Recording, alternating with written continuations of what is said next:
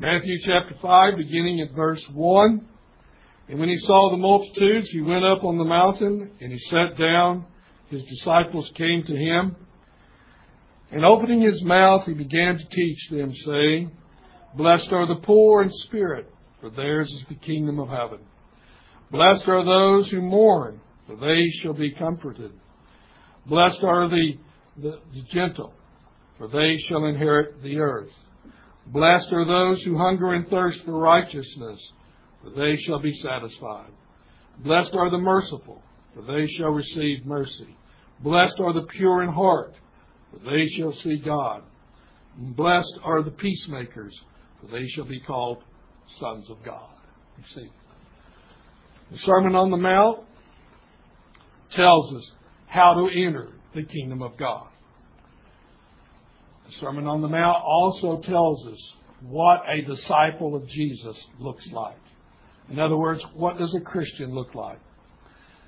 The proud don't enter the kingdom. The self-righteous don't enter.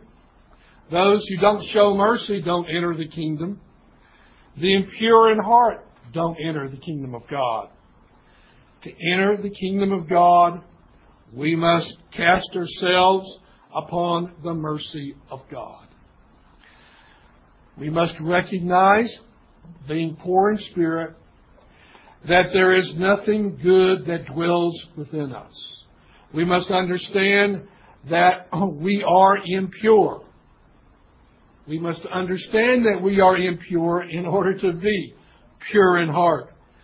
And unless God, by His sovereign grace and mercy, changes our heart, frees our will from the bondage to that darkened heart, there is no hope for us. We will not see God. And unless God has made peace with us,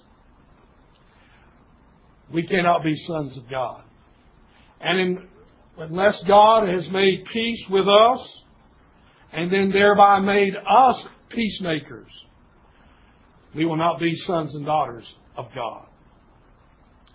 Now please understand that the traits of humility, of mercy, of hungering and thirsting after righteousness, and being a peacemaker, these are all essentially fruits of the Spirit.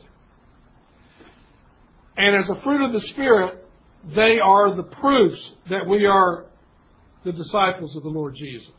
Jesus said in John 15, I'm the vine, and you are the branches. Unless you abide in me, you cannot do anything. And every branch that does not abide in me, they cut off and they burn it up. And then He says, by bearing much fruit, you thereby prove to be my disciples. And so we see in this Sermon on the Mount, it's how we enter the kingdom. It's how we are viewed as disciples of the kingdom. And these are not, I remind you, they're not suggestions. These are, as it were, is what God expects of us as those who call upon the Lord Jesus. This is what we are to be like. And remember, they're fruits of the Spirit. And where the Spirit is, there is peace with God. And when there's peace with God, it opens up the door, the avenue for us to be at peace with men and to be peacemakers. And so Jesus explicitly said here, the peacemakers are the sons and daughters of God. You can't be a child of God without being a peacemaker. And all these traits we need to understand, and this admonition of the Lord is so timely. And I want us to turn over to 2 Corinthians 13, verse 5, because every time we read these Beatitudes, this is the question we need to ask ourselves. 2 Corinthians 13, 5. Test yourselves to see if you're in the faith. Examine yourselves. Or do you not recognize this about yourselves, that Jesus Christ is in you, unless indeed you fail the test? So the sobering question that we all need to ask ourselves is Christ in me? Is He in me? Do you not recognize this about yourself, that Jesus Christ is in you, unless indeed you fail the test? And so the question we need to ask ourselves today is the Prince of Peace in me? And am I a peacemaker, thereby giving proof to the world that I am a son of God? Blessed are the peacemakers, Jesus said, for they shall be called the sons of God. And if I'm not a peacemaker, I'm not a child of God. I won't enter the kingdom of God. Sounds kind of dramatic, isn't it? But that's what Jesus said. Blessed are the peacemakers. They are the sons of God. And in this regard, and why is that the case? Why is it that the peacemakers, Jesus says, are the sons of God? When the Lord comes into your life, when the God of peace comes into your life, when the Prince of Peace, whom Jesus is referred to in the Scripture, comes into your life, you're not the same. You're at peace with God, and being at peace with God means you're going to be at peace with others, generally speaking. Now, granted, none of us are perfect. We are all sinners. We recognize that. But in recognizing the fact that we are all sinners, we can't use that as excuses for not being what God has called us to be. In fact, God has called us to be a peacemaker. And we can't excuse ourselves for being self-centered. We can't excuse ourselves for being, arrogant, envious, jealous. Can't excuse ourselves for being bitter, harsh, cruel, judgmental. All of which we're going to find out today is the opposite of a peacemaker, according to the Word of God. You know, there are many benedictions in the Scripture that are given. And one such benediction that you'll find several times is this: now may the God of peace be upon you. So before we can manifest any godly trait of being a peacemaker, the first thing that presupposes is you and I have to be at peace with God. That comes first. I can't be a peacemaker unless I'm at peace with God.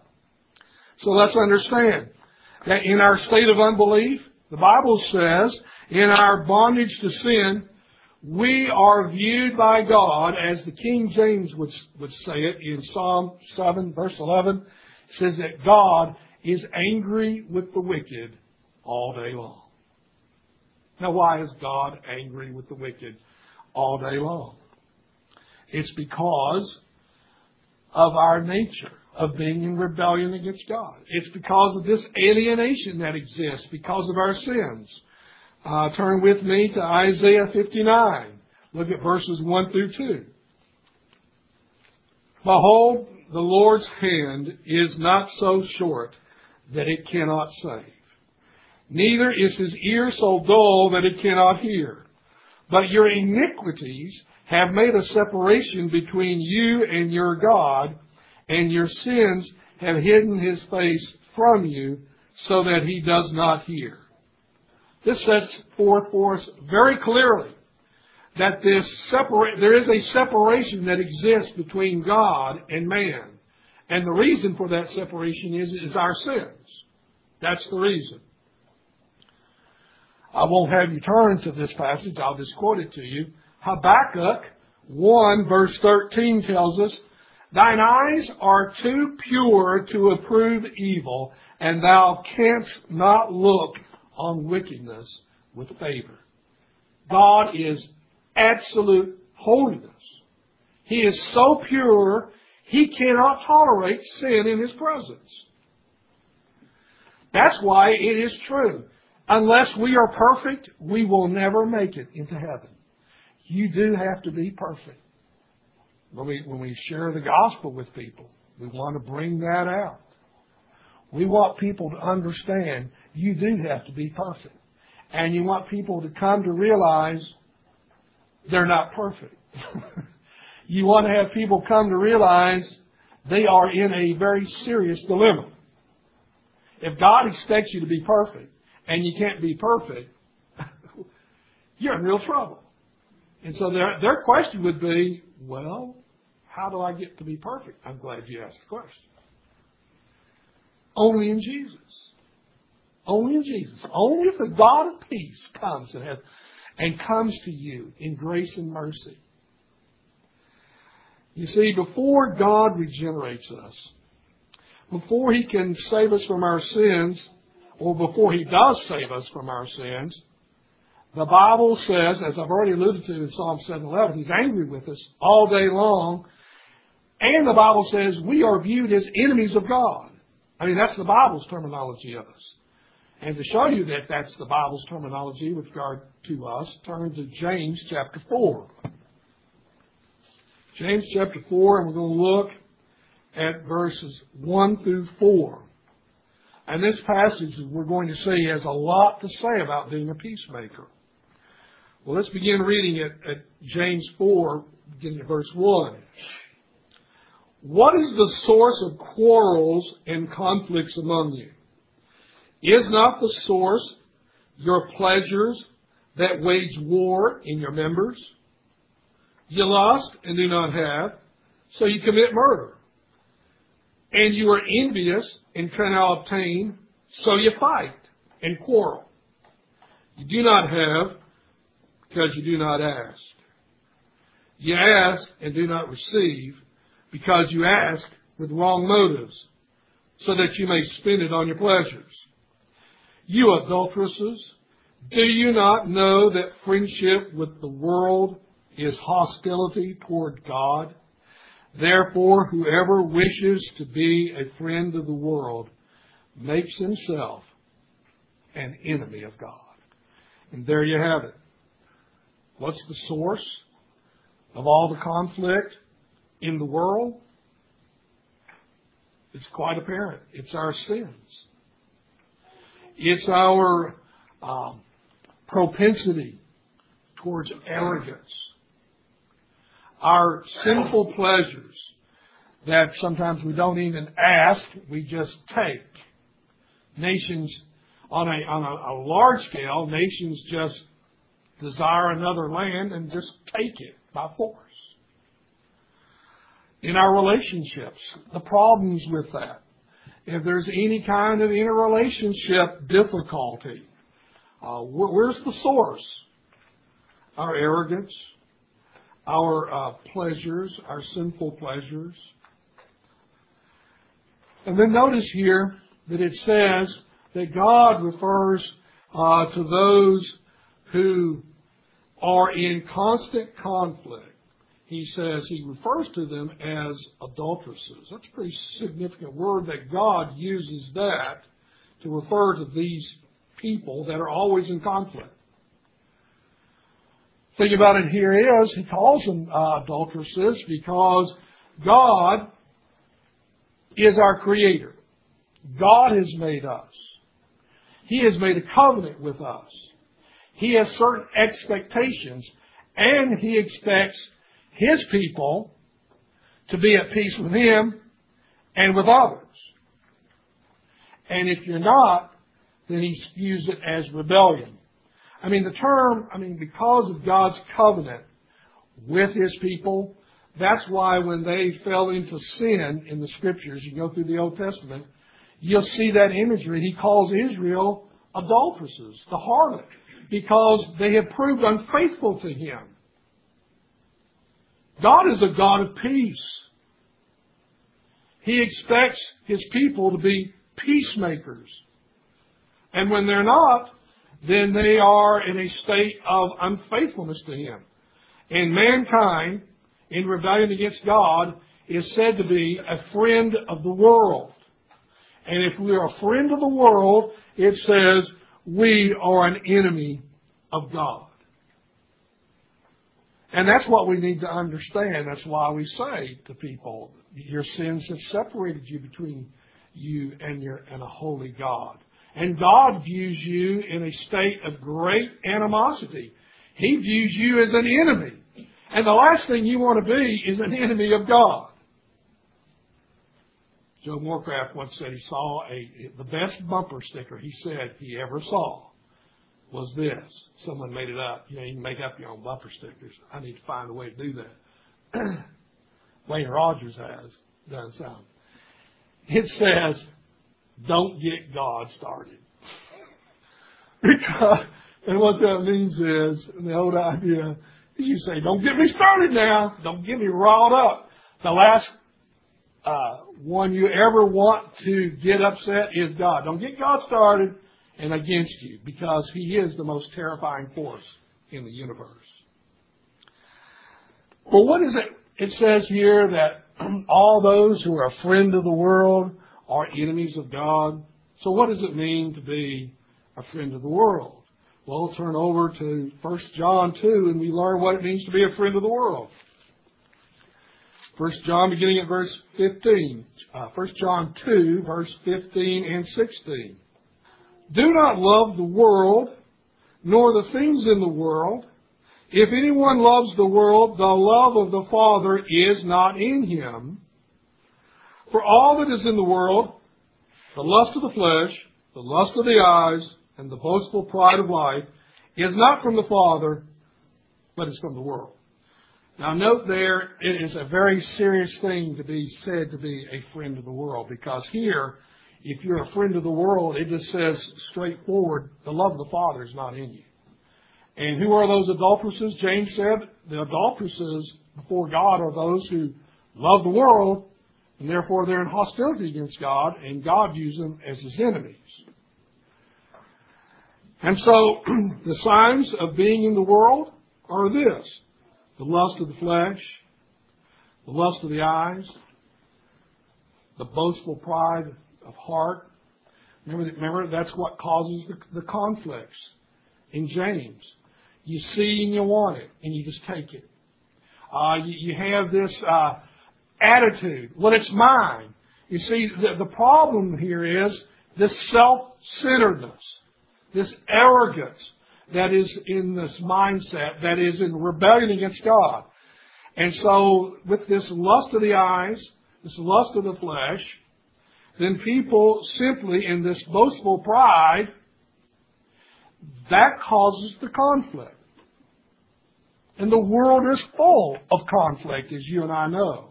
And it's full of conflict because it's in a state of enmity against God. The Prince of Peace is not with them. That's why. And so, let's be clear. The lovers of the world are viewed by God from His perspective as His enemies.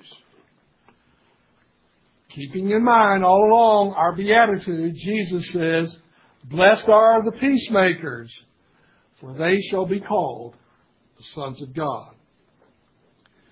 And so, we're going to see that to be a lover of the world is not to be a peacemaker. It's the very opposite of being a peacemaker, as we will see.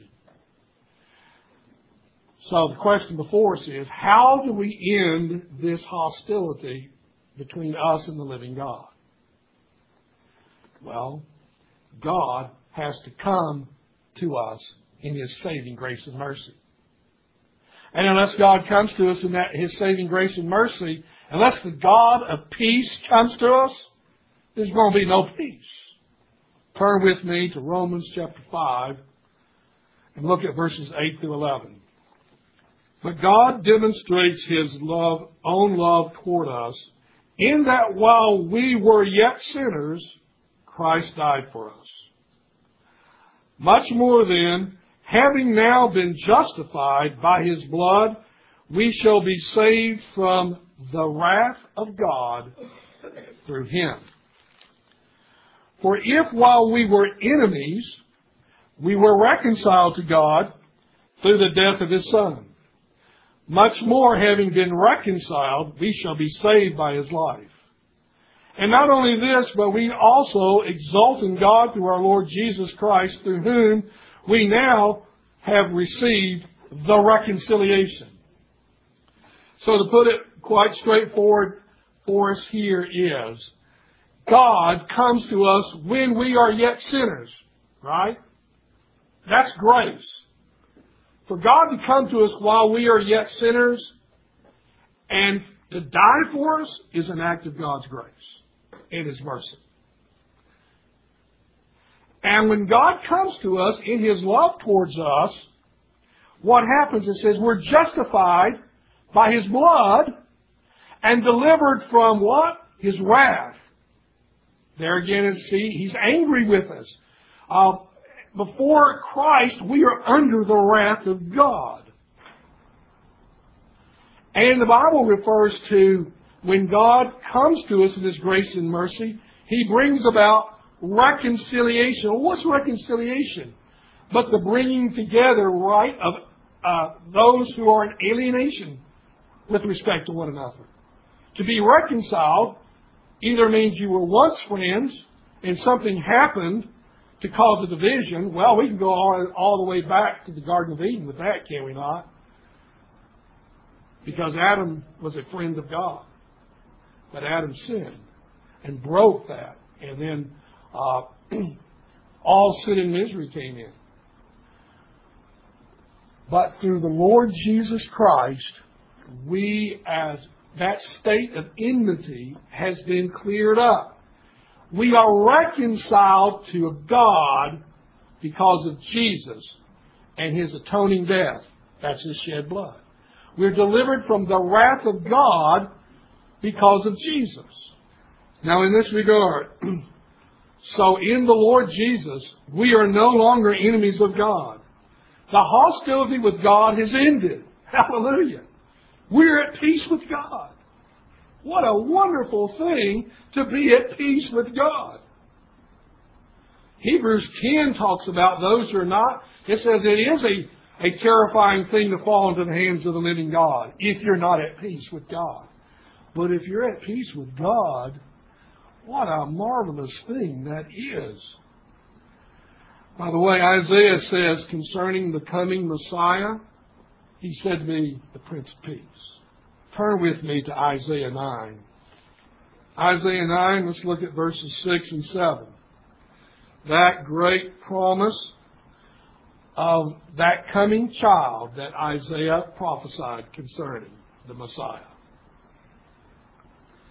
He said, verse 6, for a child will be born to us, a son will be given to us, the government will rest on His shoulders, and His name will be called Wonderful, Counselor, Mighty God, Eternal Father, Prince of Peace. There will be no end to the increase of His government or of peace on the throne of David and over His kingdom, to establish it and to uphold it with justice and righteousness. From then on and forevermore, the zeal of the Lord of hosts will accomplish this.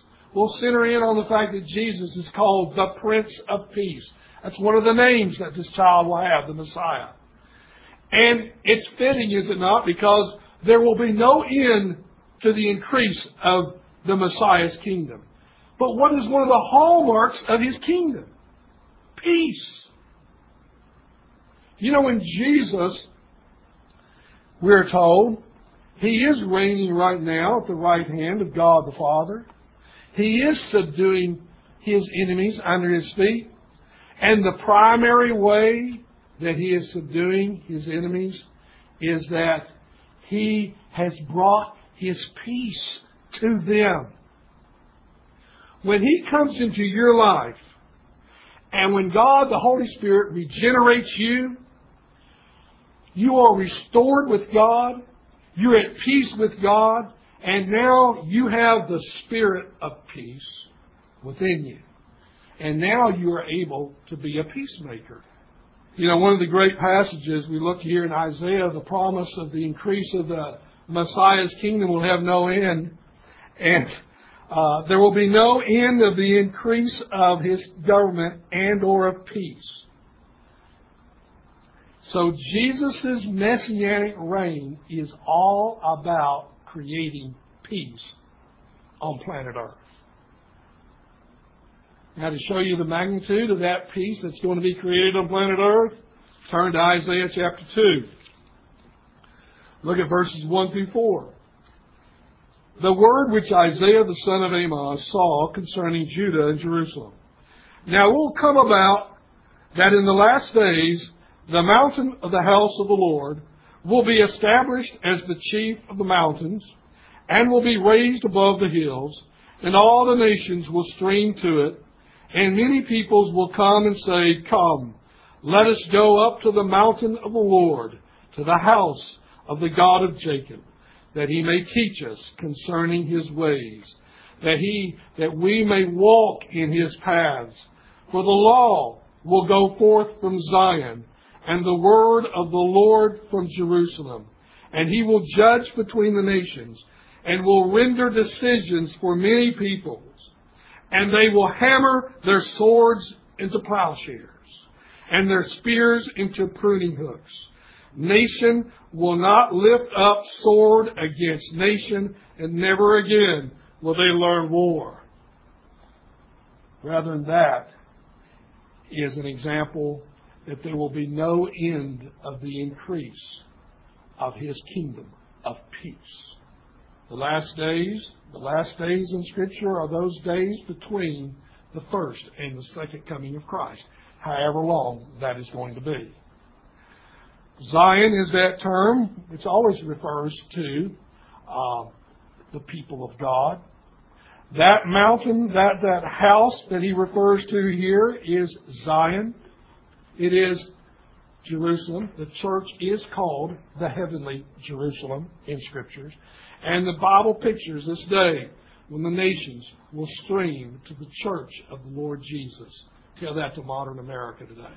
But you see, it will happen one day. I may not see it, you may not see it, but it's going to happen. And I believe the promises of God. They will stream to the church to learn his ways. And what are his ways? Peace. Peace are the ways of God. And they won't learn war anymore. Imagine that. This national conflict will cease one day. Incredible. Turn with me to Ephesians 2. Look at verses 13 through 18. Here's how God comes and brings peace. Ephesians 2, beginning in verse 13. But now in Christ Jesus, you who were formerly far off have been brought near by the blood of Christ. For he himself is our peace, who made both groups into one and broke down the barrier of the dividing wall, by abolishing in his flesh the enmity which is the law of commandments contained in the ordinances, that in himself he might make the two into one new man, thus establishing peace, and might reconcile them both in one body to God through the cross, by it having put to death the enmity. And he came and preached peace to you who were far away, and peace to those who were near. For through him we both have our access in one Spirit to the Father. Now who is he talking about here? The great blessing of God the Father through the Lord Jesus Christ coming to the Gentile world. Who are the two groups? The Jews and the Gentiles. They were at enmity against one another. But through the Lord Jesus Christ, through his peace, and notice here what verse 17, keep that in mind. He came and preached peace to those who were far away. Jesus, God came and preached peace. You remember what I've said about Romans 10? Why are the feet of preachers said to be beautiful? Because they bring glad tidings of good news. The gospel, when it is preached by a herald, a preacher of Jesus, the essence of that preaching is to restore men to God, to create a state of peace where there was once hostility. So when the apostles, when Paul and the apostolic team went to the Gentile world, and when they were preaching the gospel, the Gentiles believed in Jesus, and as a result, They were brought together into one church, Jews and Gentiles. The hostility had ended at last. I've shared all of this to you to conclusively show to you that in order to be a peacemaker, you and I at first must be at peace with God. So that's why we've looked at the passages that we have to establish that God has created peace in your life through regenerating you and bringing you to saving faith. Now what this means, seeing that hostilities between God and man have ceased, what this means then is this: we cannot truly be peacemakers unless we have entered the kingdom of God through the Prince of Peace, who brought peace to us.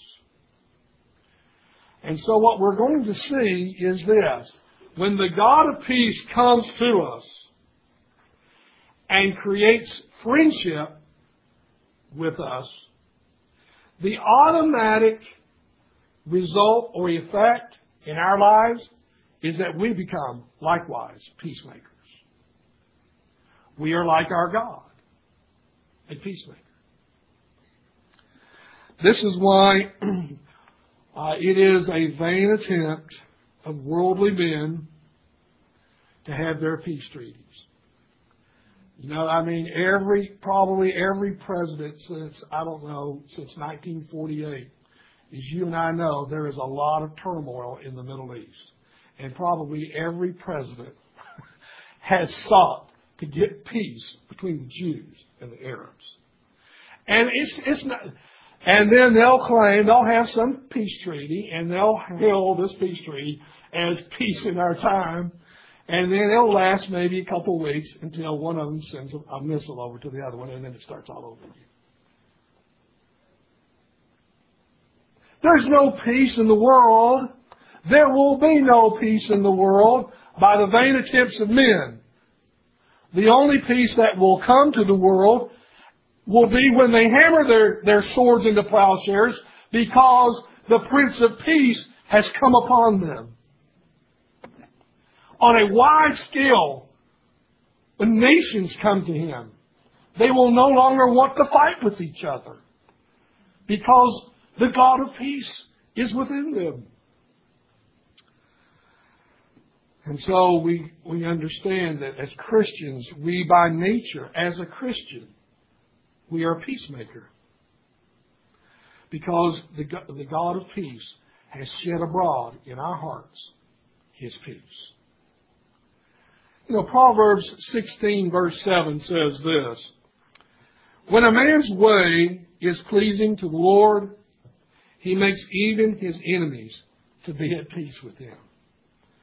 Now you may say, when I preach next week, say, well, if that's the case, why are we persecuted? Well, we need to understand that in a general means, when a man's ways are pleasing to God, He will make his enemies at peace with him. Christians are peacemakers, or should be. Proverbs 15 verse 1 says, a gentle answer turns away wrath, but a harsh word stirs up anger. See, those who speak very critical words, condemning words, judgmental words that aren't appropriate, what happens? Well, you see it in your own lives, don't you? A harsh word makes a person tendency to be angry. And that's why the Bible says a gentle answer turns away wrath. As we're going to see shortly, the Bible says that a peaceable man is a gentle man. We're going to see that is what the Word of God says. The general truth then is this: peacemakers make peace with other men. Yes, a gentle answer turns away wrath. And a peacemaker is someone who exemplifies also this proverb. Proverbs 17, verse 14. You can turn there if you like. Proverbs 17 verse 14 says, the beginning of strife is like the letting out of water. So abandon the quarrel before it breaks out. Well, I'll tell you what, if there's how practical the Proverbs are. You know, a lot of fights between siblings, fights between husbands and wives, fights with your neighbor, whatever it can be. It's like the letting out of water. So abandon the quarrel before it breaks out. Don't say the second word or something. It's usually the one who has to have the comeback, and then it starts. The beginning of strife is like the letting out of water. Don't let the water out in the first place. And then there's going to be the strife. In this regard, take a look at Proverbs 15, verse 18. A hot-tempered man stirs up strife, but the slow to anger pacifies contention. It's obvious in this passage that the peacemaker is a person who is what? Slow to anger. Because the man or the woman who is slow to anger pacifies contention. Contention is fighting, struggling. And therefore, the one who can bring an end to the contention is someone who's not given over to being hot-tempered, quick-tempered. And so the slow to anger are those who are peacemakers, and the peacemakers will pacify contentions. In other words, peacemakers are reconcilers, is what they are. And they're not hot-tempered. Peacemakers will pacify problems. You know, the whole term, you've heard the term mediator, right? Well, let's look at it on a divine and on a human level. You got Jesus as the mediator between God and man. And there's alienation, right? As we've said, God's holy, we're unholy. God's angry with us because of our sins. Well, Jesus has come to be the peacemaker. He's the mediator. And through His own atoning death, He's established reconciliation, peace with warring parties. Likewise, on a human level, if you have a conflict with your neighbor and you want to go to court, sometimes they will always establish a mediator between you and your neighbor. And what's the purpose? Well, to come to agreement, to have the contention stop, to have the fighting stop. So they appoint a mediator. That's what a mediator is. A mediator is a peacemaker. And we are expected to be peacemakers.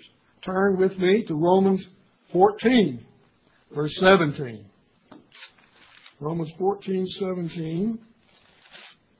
For the kingdom of God is not eating and drinking, but righteousness and peace and joy in the Holy Spirit. Then look at verse 19. So then, let us pursue the things which make for peace and the building up of one another. Now remember, the context here in Romans 14 is those issues over food and drink, and some felt liberty to eat while others did not feel liberty.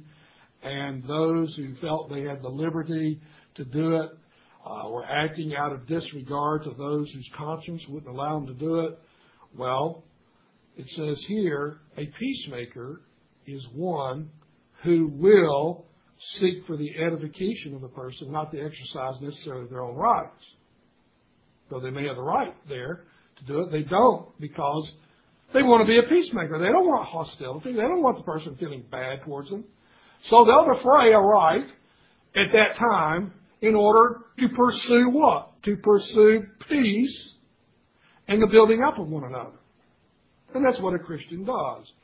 See, the Christian should always be thinking about, what can I do to always be at peace with men? Now, it's not peace at all costs, but our thrust with regard to our neighbor is to live at peace with our neighbor.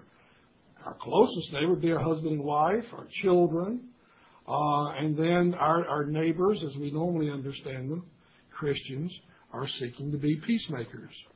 So we're told to pursue peace and that which is edifying to one another. So what I really want to convey to you is that being a peacemaker is a huge deal with God. It's not a minor issue. It is a big deal with God to be a peacemaker. And if we're not generally peacemakers, then we have to ask ourselves, am I a part of the kingdom of God? Because keep in mind, Jesus says, blessed are the peacemakers, they are the sons of God. Not the warmongers, the peacemakers are the sons of God. And again, we cannot make ourselves peacemakers. That's right, we cannot make ourselves peacemakers. Only God can make us peacemakers. And that begins with the right relationship with Him and then the desire to walk and imitate God. Turn with me to Galatians chapter 5. And look at verses 18 through 26. But if you are led by the Spirit, you are not under the law. Now the deeds of the flesh are evident, which are immorality, impurity, sensuality, idolatry, sorcery. And now I want you to follow all the other fruit of the flesh.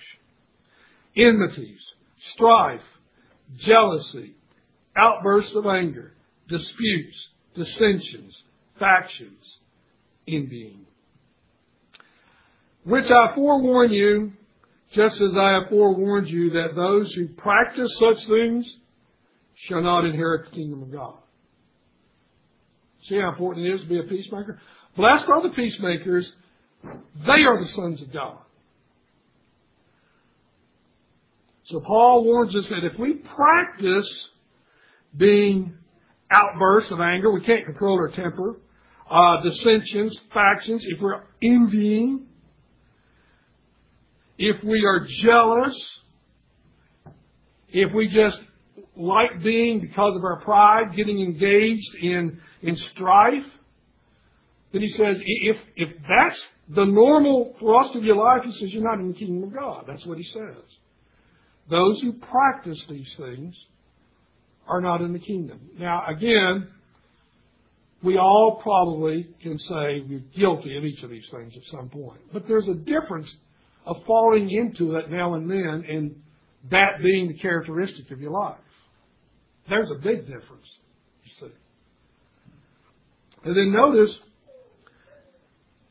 the fruit of the Spirit, which is the opposite of the fruit of the flesh. Verse 22, the fruit of the Spirit is love, joy, peace, patience, kindness, goodness, faithfulness, gentleness, self-control. Against such there is no law. Verse 24, now those who belong to Christ Jesus have crucified the flesh with its passion and desires. They have put it to death. Meaning they're no longer in bondage to it to practice those things. That's what it means to have crucified the flesh.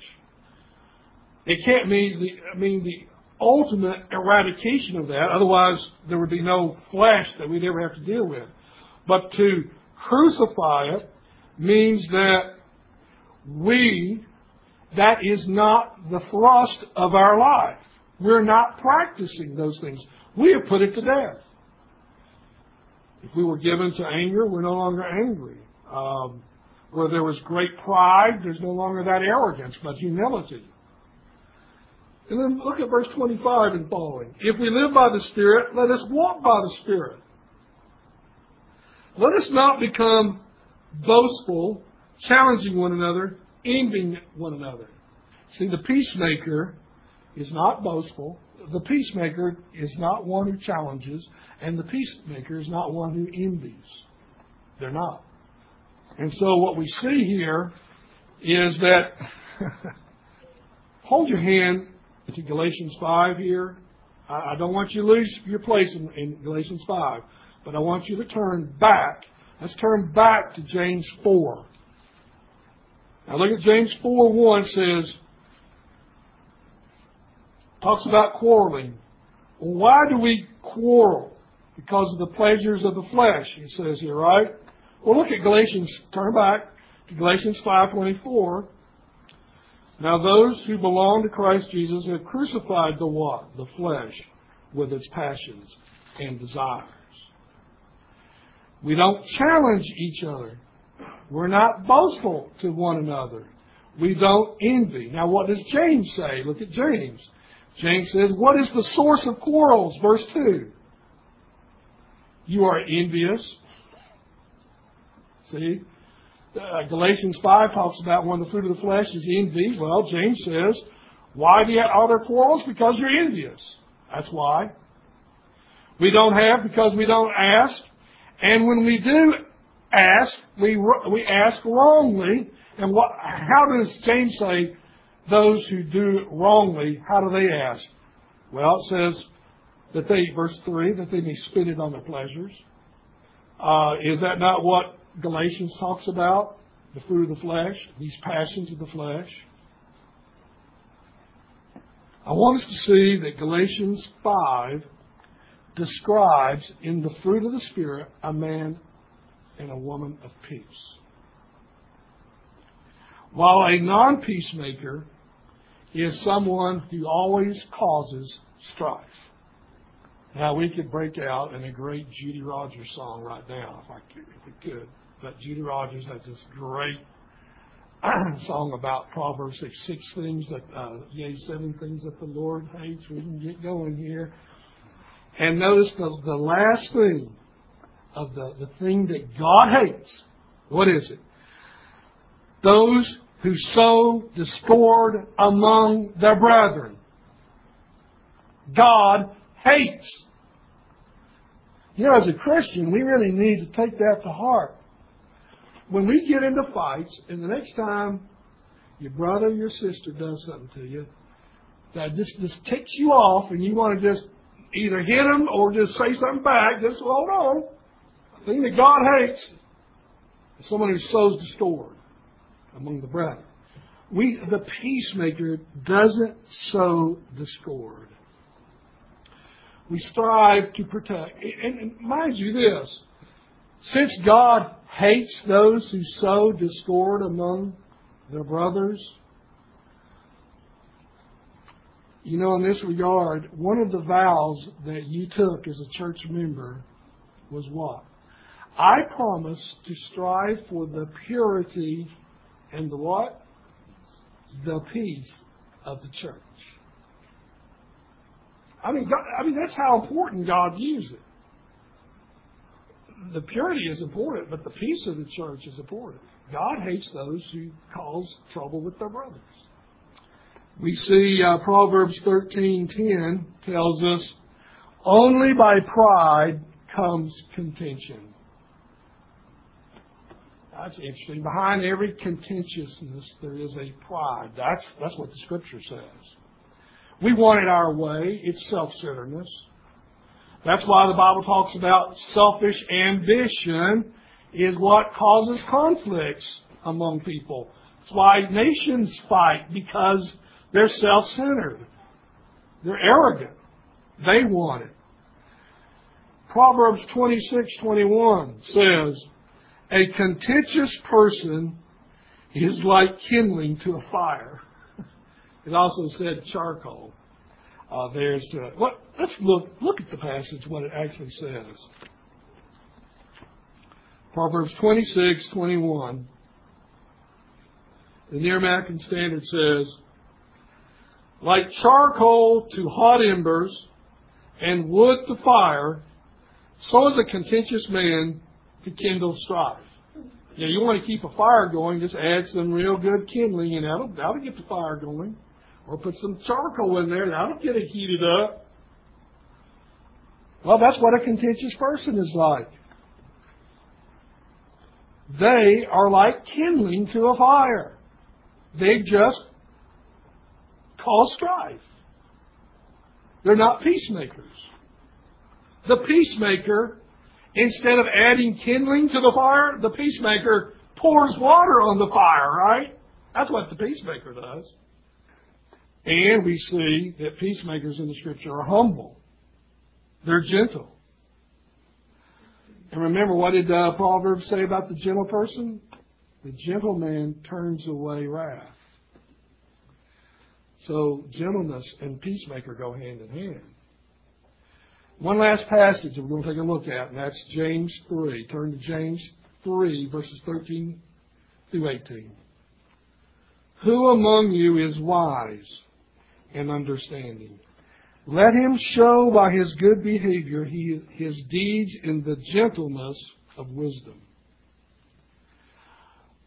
But if you have bitter jealousy and selfish ambition in your heart, do not be arrogant and so lie against the truth.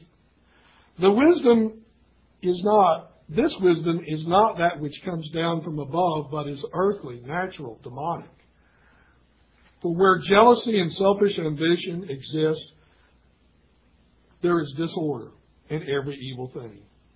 But the wisdom from above is first pure, then peaceable, gentle, reasonable, full of mercy, and good fruits, unwavering, without hypocrisy. And the seed whose fruit is righteousness is sown in peace by those who make peace. Now, first of all, we see and hear that it says that the wisdom from above, one of the characteristics that's mentioned is the wisdom from above is peace. That should tell us that the wise man is a man of peace, right? That shows us that wise men, you can go through the Proverbs and you're going to see the wise man is one who seeks to preserve peace. And is that not what the Proverbs is all about? Contrasting the wise man from the foolish man? I mean, that's what Proverbs is about. The wise man is a peacemaker. But the fool is a troublemaker. And there's that contrast you see in the Proverbs. And so here James says, and I hope you saw that a peacemaker is someone who's not arrogant here. Because the wisdom of the world is earthly, natural, demonic. And why is it demonic? Because it leads to jealousy, selfish ambition, disorder, and every evil thing it says here. That's the wisdom of the world, not the wisdom of God. And mind you, that bitter jealousy is a fleshly desire that only leads to quarreling in the Scripture. Bitter jealousy is a fleshly desire that leads to strife. On an individual level and on a national level. And that's why nations will fight. James 3:18 says, and rephrasing it, I could rephrase it this way. It means that peacemakers sow in peace and harvest a righteousness of peace. Is it not true? Whatever you sow, that shall you also reap. The peacemaker sows peace and reaps peace. In contrast, we see this righteousness cannot be produced in a climate of bitterness. It's not produced in a climate of selfish ambition. It's not in arrogance, but it's done in a climate of peace. This is why the proverb says an arrogant man is combative. An arrogant man is contentious. And those given to jealousy and envy are by nature contentious, says the Proverbs. And so people who only think of themselves are troublemakers. They're not peacemakers. So brethren, are you a peacemaker? Are you a peacemaker? Because God, by the power of the Holy Spirit, has brought peace to you through the Lord Jesus. And if God has brought peace to you by the Holy Spirit, whose fruit is peace, you're not only at peace with God, you want to go out and be a peacemaker and make others at peace with God and with yourself. And so when we're taking that inventory of 2 Corinthians 13:5, it says, Do you not recognize this about yourself, that Jesus Christ is in you, unless you fail the test? I trust we don't want to get an F in being a peacemaker when we evaluate ourselves. Because blessed are the peacemakers. They are the sons of God. Jesus is the Prince of Peace. And when His Spirit is in you, you desire peace. Let's pray.